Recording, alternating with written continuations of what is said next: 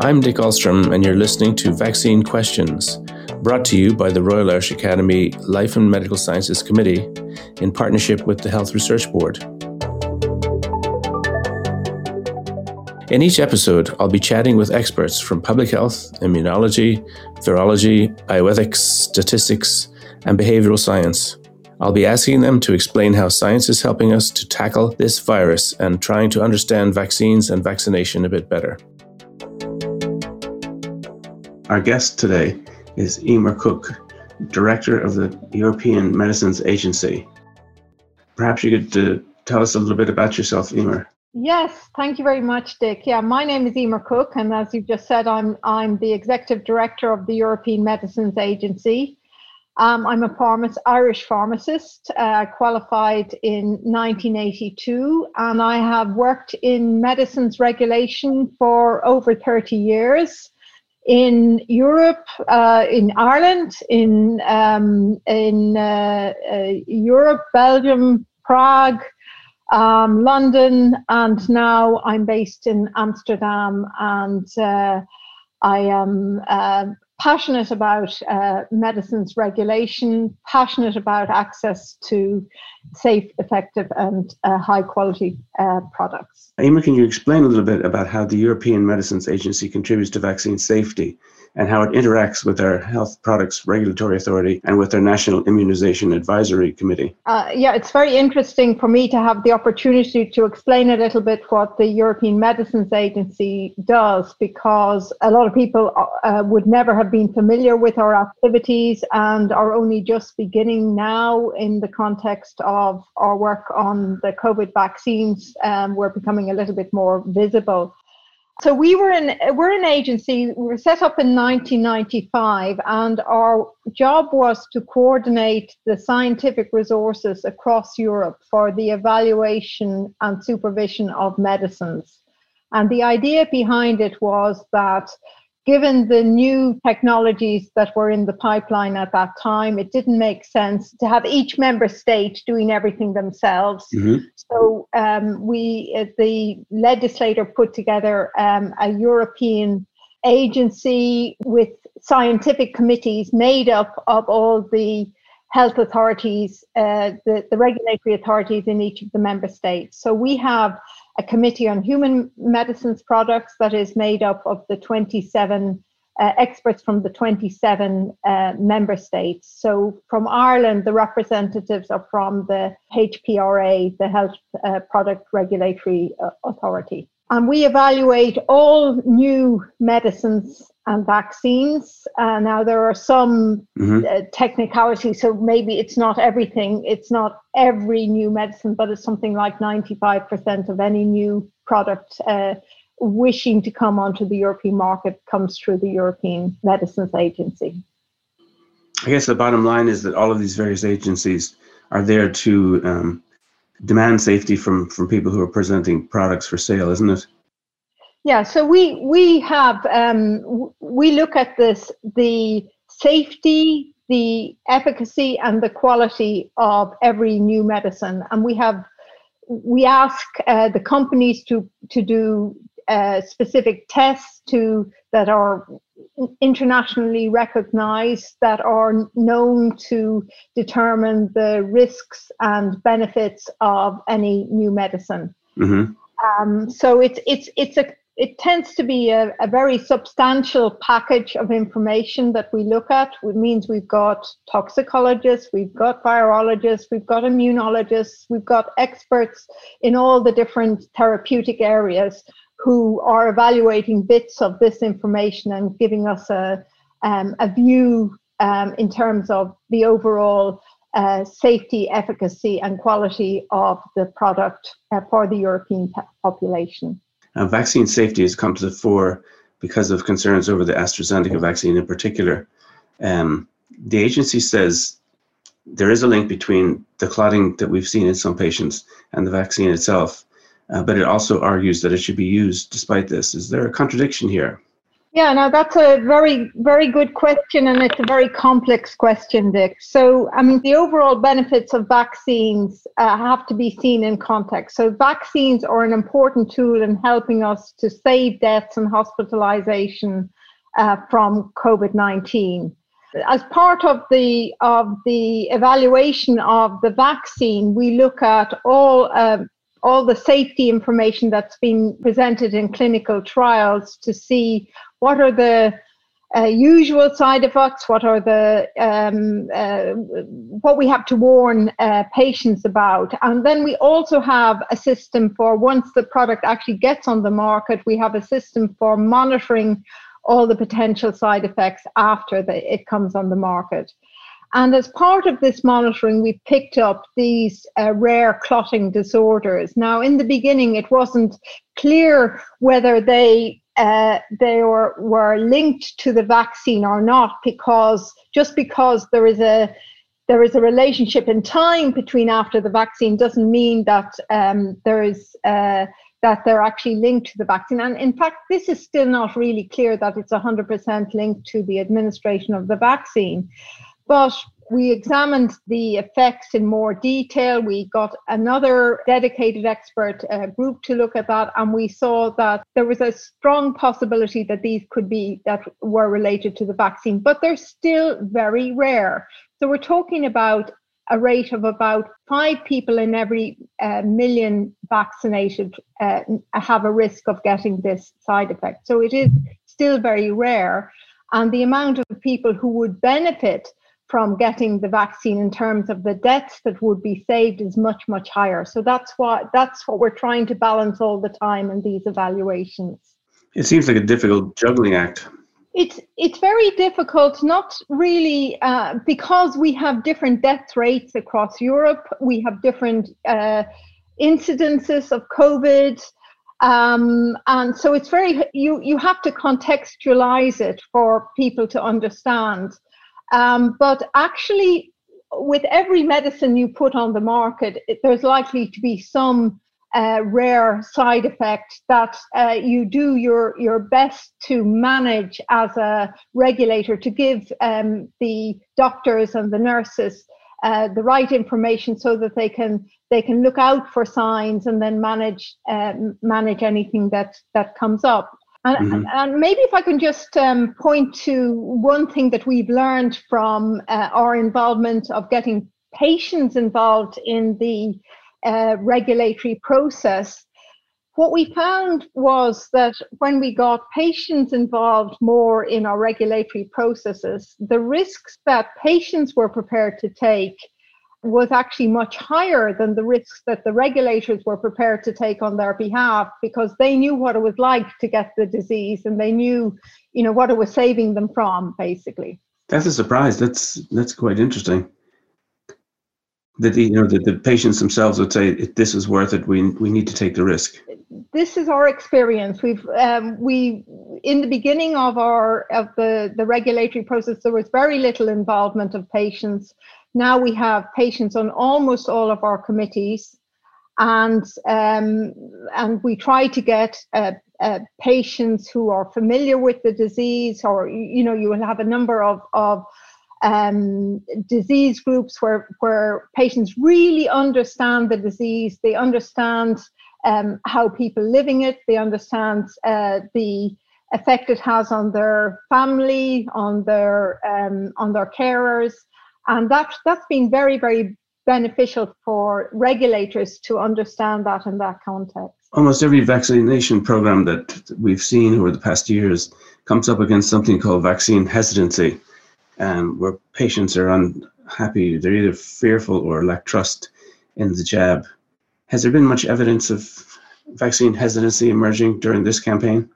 Yes, in fact, I think this has been, vaccine hesitancy is a big challenge. I think there are many ways of understanding vaccine hesitancy, and some of it is fueled by the anti-vaccine lobby, but some of it is about really and not understanding the process, not having trust in the system, not having enough information about the benefits and risks of the vaccine. So what we have tried to do is to be as transparent as we can about all the process involved in the medicines regulatory process, about the side effects that are being reported. We publish a monthly update on all the different side effects, and if anything untoward comes up, we have a dedicated evaluation of it. But I would stress that there is many different, I don't think there's one size fits all when it comes to dealing with vaccine hesitancy, because different people have concerns for different reasons. So it's important that we try to understand all the ways where we have to try and provide information that makes sense to people thinking in different ways. Trying to build trust so that people look at the information you give and take it to heart. Exactly. Okay. We often try to include questions from our listeners, and there's an important one that came in from Alan in Dublin. He's not opposed to getting the vaccine, but he says, is there anything that suggests that it would be dangerous over time, that side effects would emerge, but not until years later?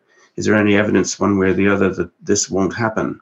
Yeah, I mean, one thing that I would like to reassure listeners is that, this monitoring of side effects of vaccines or medicines, it's for life. It doesn't stop it doesn't stop once there's no longer any attention to the disease. We continue monitoring the side effects for as long as that product is on the market. There's nothing that's come up in the clinical trials or in the initial use of any of the vaccines that would point to any long-term effects, but we will continue to monitor this over time. Yes, it's an ongoing process. Absolutely. Okay. And it's very rigorous. We take it very, very seriously. It's the long-term safety aspect that seems to cause most problem, I think. Where do these doubts come from, though? Does it mean that we just don't believe someone, or we haven't got proper trust in governments and regulators? What do you think? Yeah, it's very hard to break down. I mean, I don't, when I think of it, and I've spoken to my family and I've spoken to my mother, and I said, you had us vaccinated. Why? I was brought up in Dublin in the 1960s, and I was vaccinated against all the common childhood diseases. There were some vaccinations that weren't available at that time, but I was vaccinated, and I don't think she thought twice about it, and of course I didn't think twice about it, and I vaccinated my own children according to the national guidelines. And I'm very happy that they're protected against smallpox and TB and diphtheria and measles, mumps and rubella. I think people forget how serious these diseases are, and the long-term effects of a disease. First of all, you mightn't have a long-term effect of a disease because you might be dead. I think people really forget what a difference, what game changers vaccines have been. It's also because we're very lucky because we do have vaccines available to us, and we almost take it for granted. But, I knew people who had polio when I was growing up, and now polio is eradicated. So, there's nothing to indicate from the many childhood vaccines that we've been exposed to that there are long-term effects from these. And I suppose that gives me a lot of confidence for the more recent vaccines as well. Yeah, if you think that there's a certain amount of mistrust people hold against these regulators and governments, you wonder how those that are expressing the most concern are the ones that are most influenced by misinformation. Is misinformation, a real central problem in expressing what these vaccines are good for? I think certainly for regulators internationally, the whole the question of misinformation and the prevalence of misinformation is something that we have to counter, and we have to find the right tools to counter.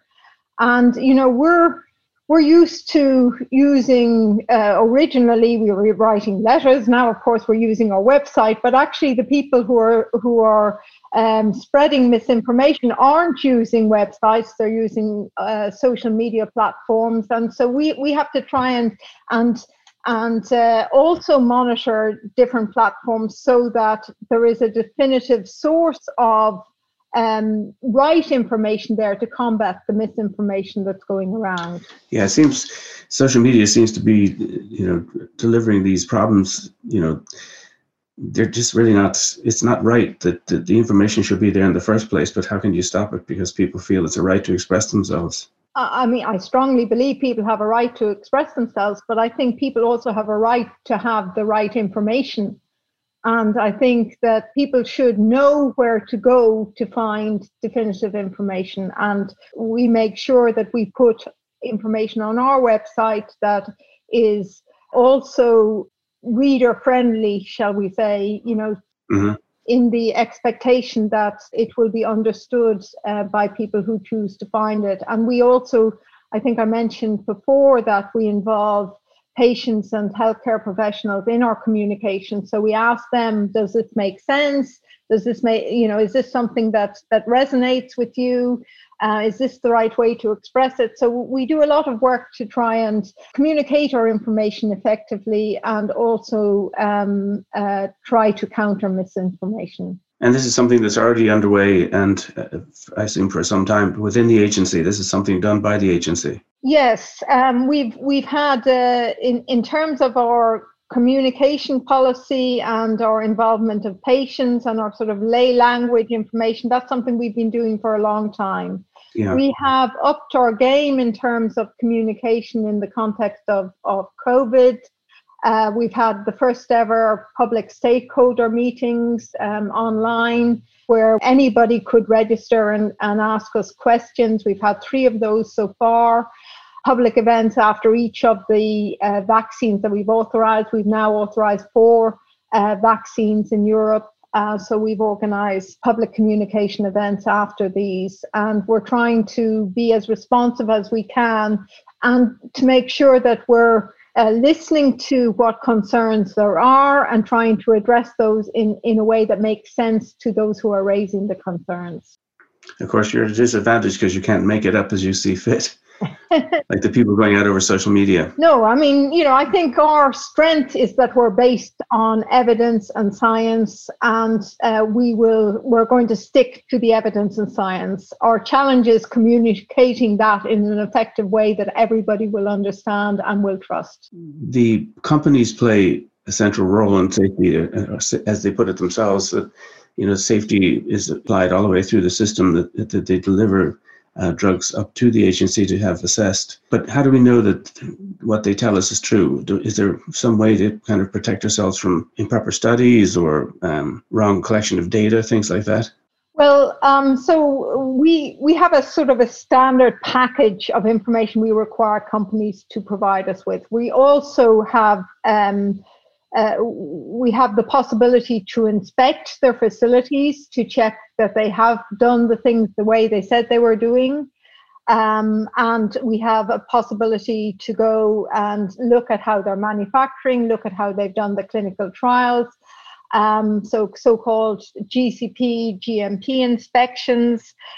But I think the main thing that I'd like to point out here is that our reviewers are very alert to any signs that might indicate that there has been falsification or misrepresentation. And any inconsistencies raise questions, and we make sure to probe further in these cases. And then we will follow up with a dedicated inspection or dedicated questions as necessary. So 1, we have the requirements. 2, we have people who are basically questioning everything that's coming in and looking for signs that there might be something wrong. And then we have the possibility to follow up either by additional probing or by on-site inspections to check it all has been done the way they said it was done. Very good. People would be reassured then if you depending on how you answer this next question, is there any aspect of safety or reliability that was left out of the process, given the fact that everyone was so rushed to get their vaccines on through the system and out to the public? The assumption out amongst the public, I think, was that there's been such haste that corners must have been cut. Well, I think we all have to celebrate the fact that barely 1 year after the virus was discovered, we had effective vaccines against a devastating and debilitating disease. And that was because there was a huge amount of collaboration and finance put into this. But also we were able to get, because of the disease incidence, we were able to get very large data sets. So we got a large number of people who were exposed to the disease, which allowed the trials to tell us, what the safety and efficacy was. And that was something that we could do because of the disease incidence at the time. So I think people forget that. But I can quite categorically say that corners were not cut. That we have been able to do this because of international collaboration, dedicated resources put to it, and the overall disease incidence that allowed us to gather a lot of information quickly. So sometimes when we have an infectious disease, it might just have one outbreak every year, and we're trying to do a trial in that context, which means it's very hard to collect enough information to allow you to make judgments on the safety and efficacy. I think in general terms, aren't regulators satisfied if you have maybe 10 or 20 or 30 or 40,000 people on your trial? I mean, with COVID there, you could have 25 million nearly involved in a trial with data coming in on how people have been, how the effectiveness of the drug or product was. Yeah, so we have the data sets in the clinical trials, and most of those have been around 30,000, 40,000, which is a very big data set for a vaccine normally. But now we have the usage. We're monitoring what we call the real world usage, the real world evidence of the use of the vaccines as they're rolled out. So we're getting additional information all the time that's telling us more about the effectiveness, and most of that actually looks better than what we're seeing in clinical trials, and also confirming the safety. Very good. This is looking ahead a little ways, and maybe we don't know the answer to this question yet, but we presumably are going to have modified vaccines to take account of new versions of the COVID-19 bug. Will we have systems that can move faster to get those cleared so we can run new vaccines? Yeah, so as the new variants have been emerging, we've been talking to each of the vaccine manufacturers, asking them to look at the effectiveness of their vaccine against that new variant, and being ready to adapt the process in case there might be a need to change the approach to vaccination completely. So we've asked the companies to look at the effectiveness of their vaccines in the light of the existing variants, and also how to adapt it should there need to be a change to deal with a new variant of concern. And we have also put out some guidance that will allow an accelerated process, approve a possible modified vaccine in the event that was deemed necessary to deal with the variants. So we're working from a scientific, regulatory, and communication perspective to make sure everything's in place should that be needed. Yeah, so it's there and up and running, and people are getting prepared for this. Absolutely.